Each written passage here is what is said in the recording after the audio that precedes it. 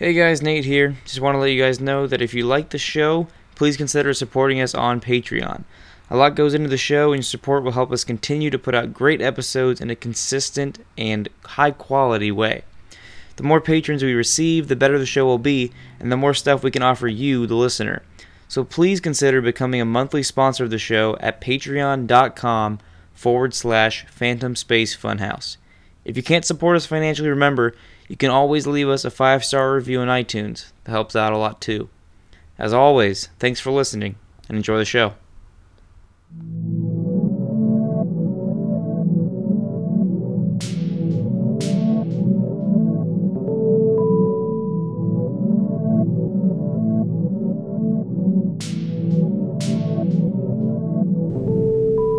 The door closed behind him, and I gave out a long sigh before putting my abandoned cup of coffee in the microwave to reheat.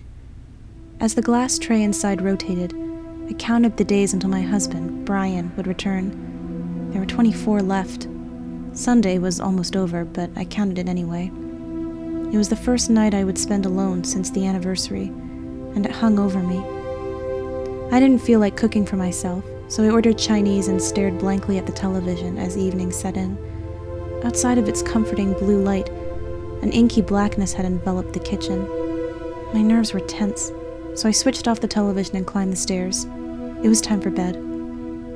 Each step seemed louder than the one before, grating on me. It was with relief that I reached the landing and walked into the bathroom. Glancing at the mirror, I smiled for just a moment. There was a smudge of toothpaste, probably thrown up there by one of Brian's overzealous rinses.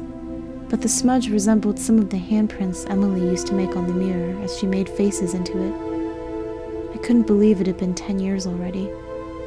As I brushed my teeth, some of the water splashed up on the smudge. I felt like I'd profaned it somehow. My bed was cold, but I fell asleep quickly. My eyes shot open to a clanking sound coming from downstairs. Light was just beginning to seep through the blinds as I stumbled to my feet. Who else had keys to the house other than me and Brian? I quickly closed the bedroom door. Call 911, I panicked, but with the pang of horror, realized that I'd left my cell phone downstairs on the counter. Brian kept a handgun on the top shelf of the closet, just in case, and I was reaching for it when suddenly I heard his cheery, sing-song voice call out, "Babe, you hungry?" It was Monday. He had just left yesterday for his trip, and he wasn't due back for another 23 days. "Brian, what are you doing here?" I yelled after I'd caught my breath. "What do you mean, what am I doing here?" he answered from down below, his voice mixing with the sound of bacon crackling in a frying pan. I ran down the stairs and into the kitchen. There he was, making breakfast, but his appearance confused me. He usually kept his hair gelled neat, but today it was uncombed, parted casually to the right, and seemed longer somehow. His usual suit and tie had been exchanged for an untucked button-down shirt and jeans. "What is all this?" I asked. He placed 2 eggs and strips of bacon on a plate, which he then put on the kitchen counter. "It's breakfast," he said, with an amused smirk. "I always make breakfast." "Not in years," I countered. His eyes narrowed and he shook his head at me. "Geez, I guess one night is as good as 100 years to you," he said, as he grabbed his own plate from the counter. "It's a good thing you're so cute." I spoke before he could even bite into his eggs. "I thought you had work." He simply replied, "Tuesday, Wednesday, Thursday." He had to be joking. I laughed tentatively. "Seriously," I said, in a tone that I hoped had some gravity to it, "what are you doing back?" "I just went out to get some bacon," he said, tucking into his breakfast. I was getting frustrated. "Brian, enough jokes. What happened to your business trip? Why aren't you in Phoenix?" "Business trip? Sweetie, I have absolutely no idea what you're talking about," he said, placing his dish on the sink and turning to go upstairs. Brian was usually terrible at concealing jokes. He had this nervous affect whenever he was hiding something. The calm in his face as he mounted the stairs bewildered me. What is going on? As he reached the landing, one of the steps squeaked beneath him. "I thought I fixed this thing last Friday," he muttered. My eggs had gone cold, and I turned them around on my plate as I heard him walk overhead. "How in the world did you find time to do all this?" he shouted from upstairs. "Do all what?" I answered back. "Redecorate our bedroom?" he said.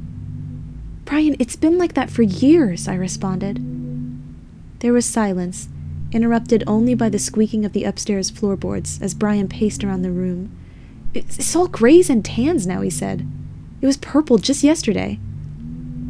I knew the two of us were getting up in years, and I'd been half expecting a midlife crisis for some time now. But still, the concept seemed outlandish. It was what happened in sitcoms when the husband comes back with a yacht instead of a gallon of milk. It wasn't this. The creaking upstairs increased in both volume and frequency. My heart beat heavily in my chest. I wondered if Brian was starting to become unscrewed. His oddness didn't leave as the morning progressed. Seriously, honey, he brought up again. When did you get the time for this? I was in the living room, folding clothes, and he had come back downstairs, pacing through the house. Time for what, Brian? I asked, trying to mask the concern in my voice. The bedroom, the bathroom, this house, everything, he stammered. It's all weird. What do you mean? I asked as I neared him. His voice broke through it in half a whisper. I don't know, he said, and fell heavily on the sofa. I stared into his face as I racked my mind for something to say. I could think of only one reason. It's the anniversary, I said. It's bound to put us on edge. It never gets any easier. He looked at me oddly. His eyes were fixed on my face, studying it. The anniversary of what? He asked. I had never seen him this bad. Truth be told, I had never seen him shed so much as a tear for Emily since the week of her funeral, and that was 10 long years ago. Brian was never one to talk about things. I always suspected that he buried his emotions, buried it deep in his work and his business trips, and never let an ounce of weakness cut through him. I supposed then that all of that burying could only go on for so long. It had gone on for 10 years already, and now he was dealing with the consequences of not grieving. Compassion struck through my frustration with his odd behavior. He was finally grieving.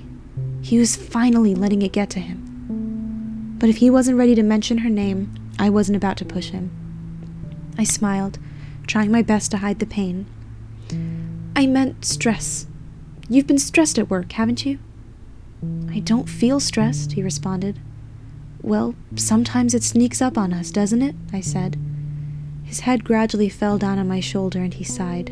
I guess. I couldn't remember the last time he had been so fragile, so open. It was such an intimate side of him.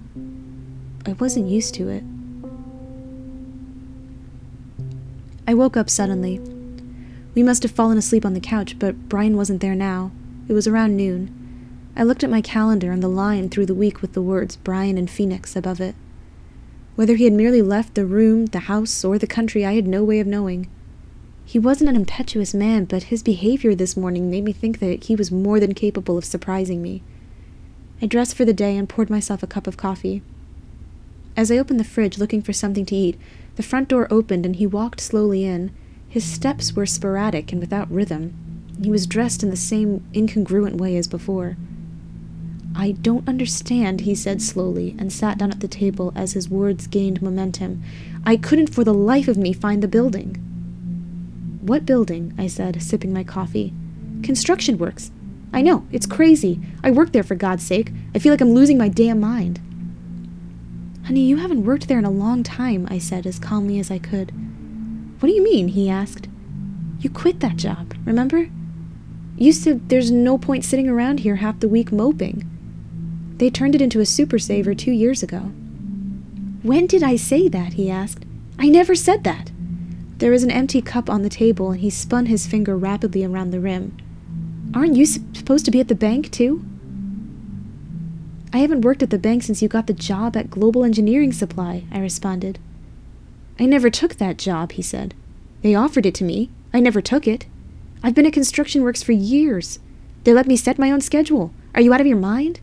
His eyes passed over me in the modest black dress I wore like a sharp knife. And what the hell are you wearing? What are you, Amish? I've always worn this, I said, trying my best to keep composed amid what was clearly him lashing out at me. Since the hell when? I wanted to shout, since your daughter died, you asshole, but I caught myself and said nothing. He stared into the wood of the kitchen table, and intertwined his fingers as if he was praying. At last he looked up and said, "I don't know what's wrong here, but it's something."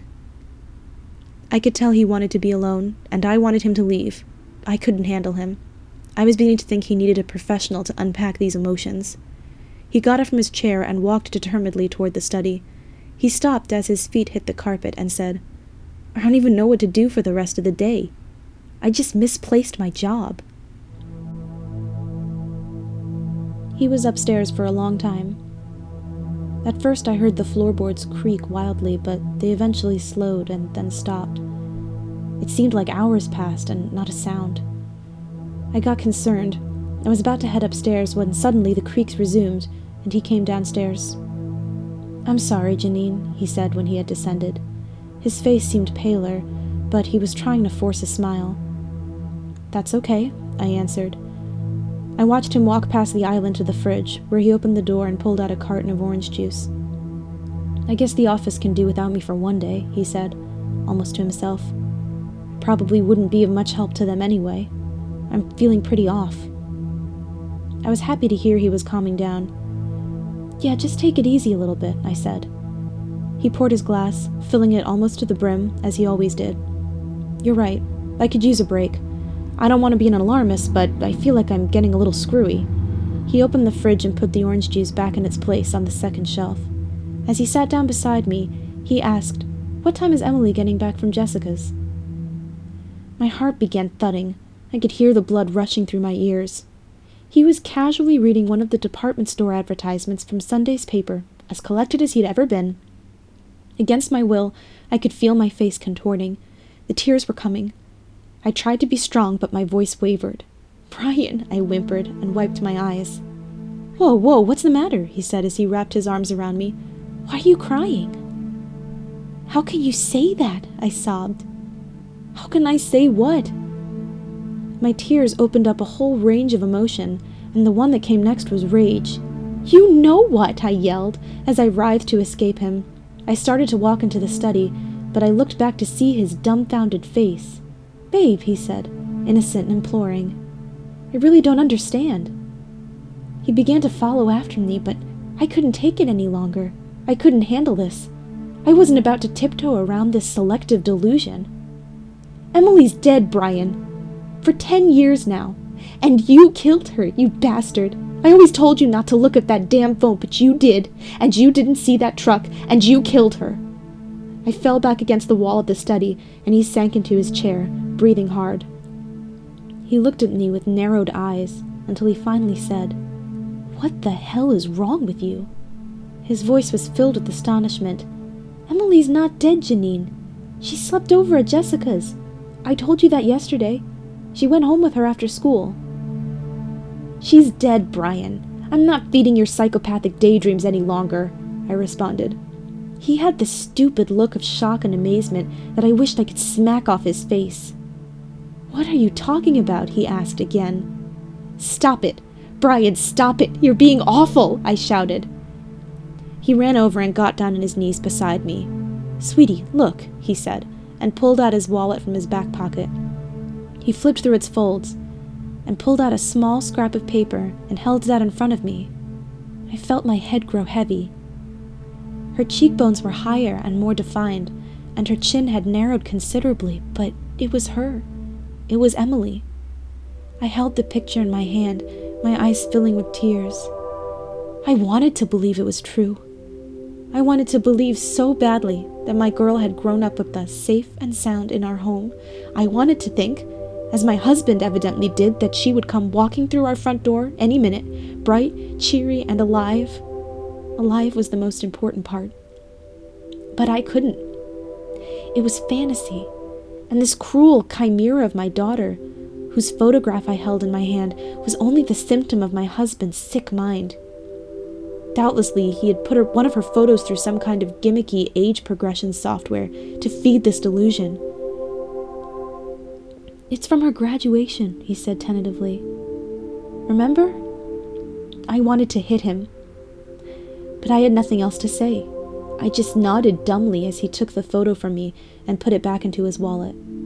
"Let's just take a breather," he said, helping me to my feet. Maybe, when Emily gets back, we can all go out somewhere. Get a little fresh air. He handed me my now lukewarm cup of coffee. She said she'd be back by now, he said, after he looked at the clock. He picked up the phone and began dialing a number while I stood in my place, dumbfounded. Yeah, hi, Natalie, he said cheerily into the receiver when whoever he was calling had picked up. I was just wondering when you were planning on sending Emily back to us. He was smiling, but it slowly turned into blankness as his face grew white. He fought hard to regain it. What are you talking about? Mrs. Gamil? She went home with Jessica after school yesterday, he said before his expression grew cold. Yeah, well, could you ask her? Okay, I'll wait. His knee bounced rapidly up and down, and his forehead began to sweat. Yeah, I'm here, he nearly shouted into the telephone. Is Emily there?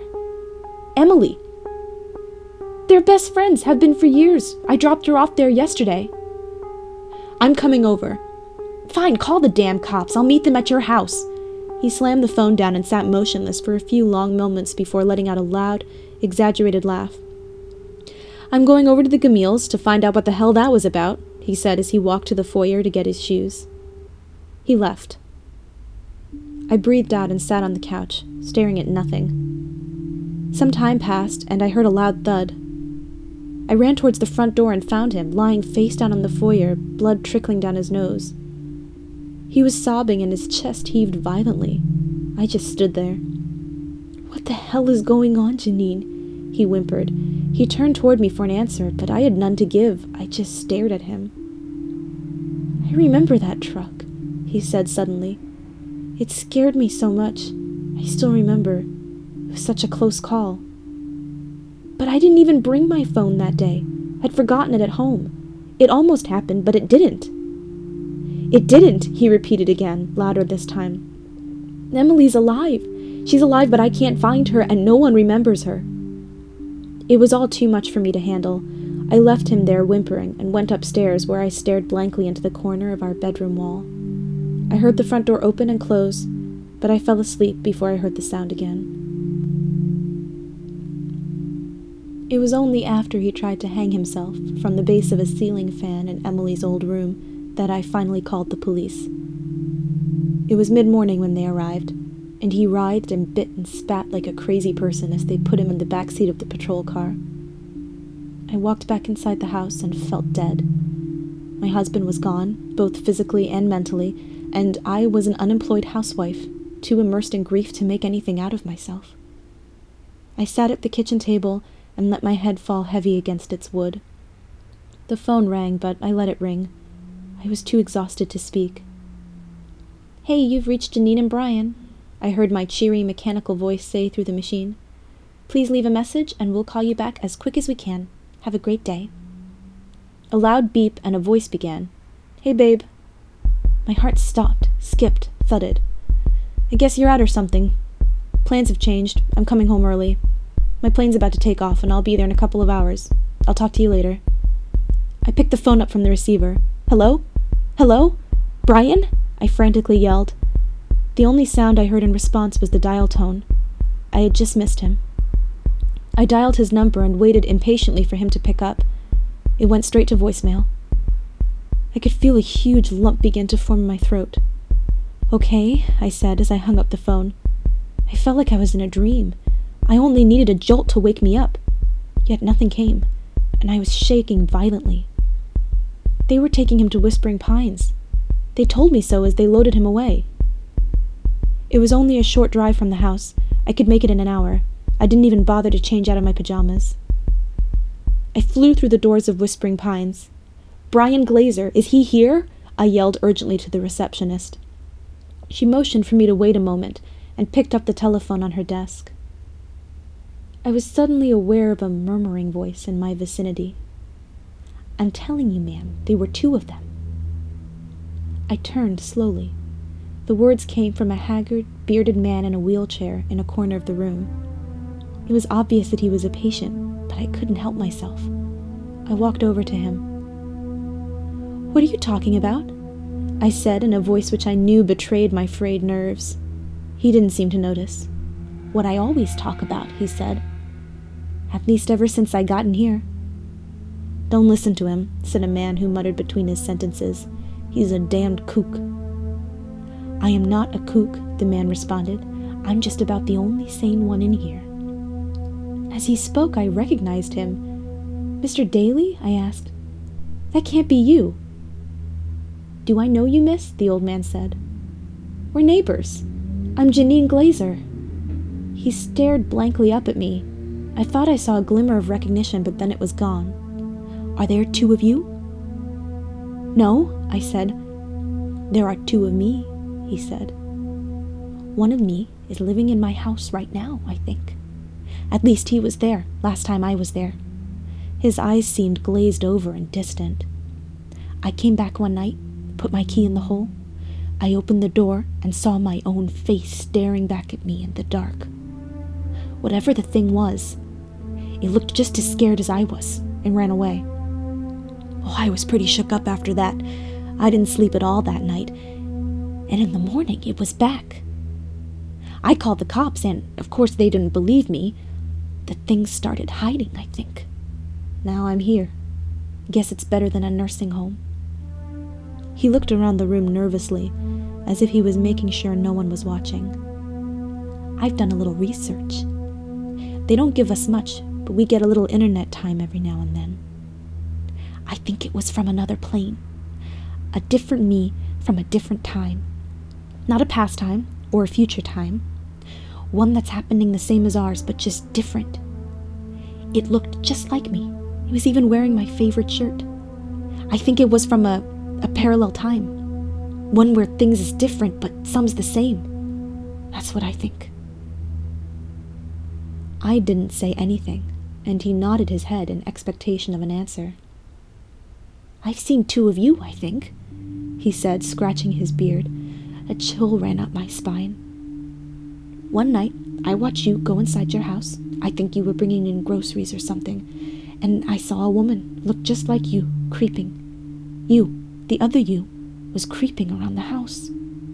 She was crying."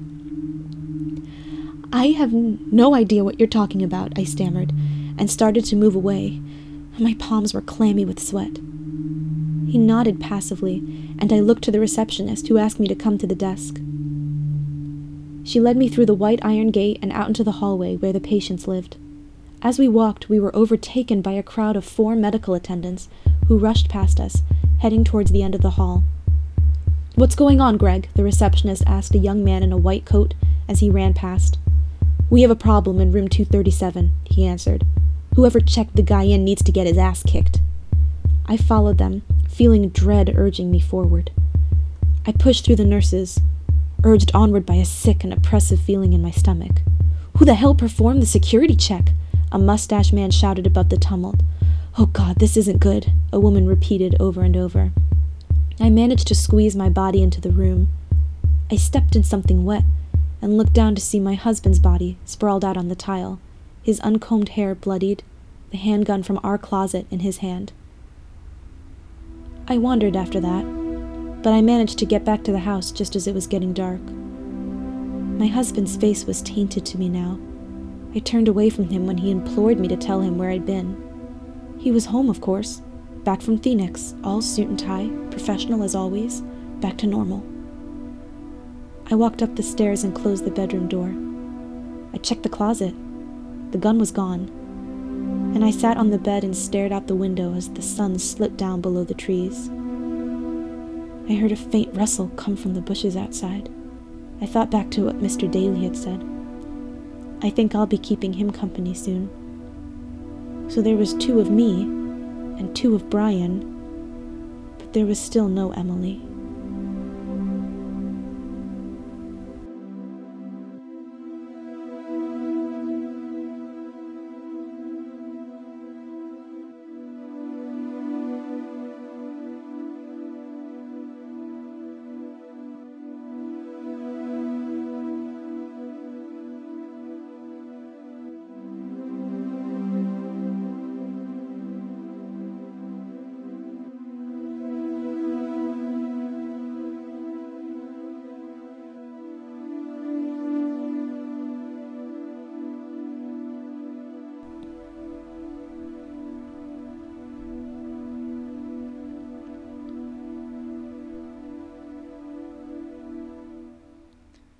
Phantom Space Funhouse is produced by Nate Gutman and Kim Scharfenberger.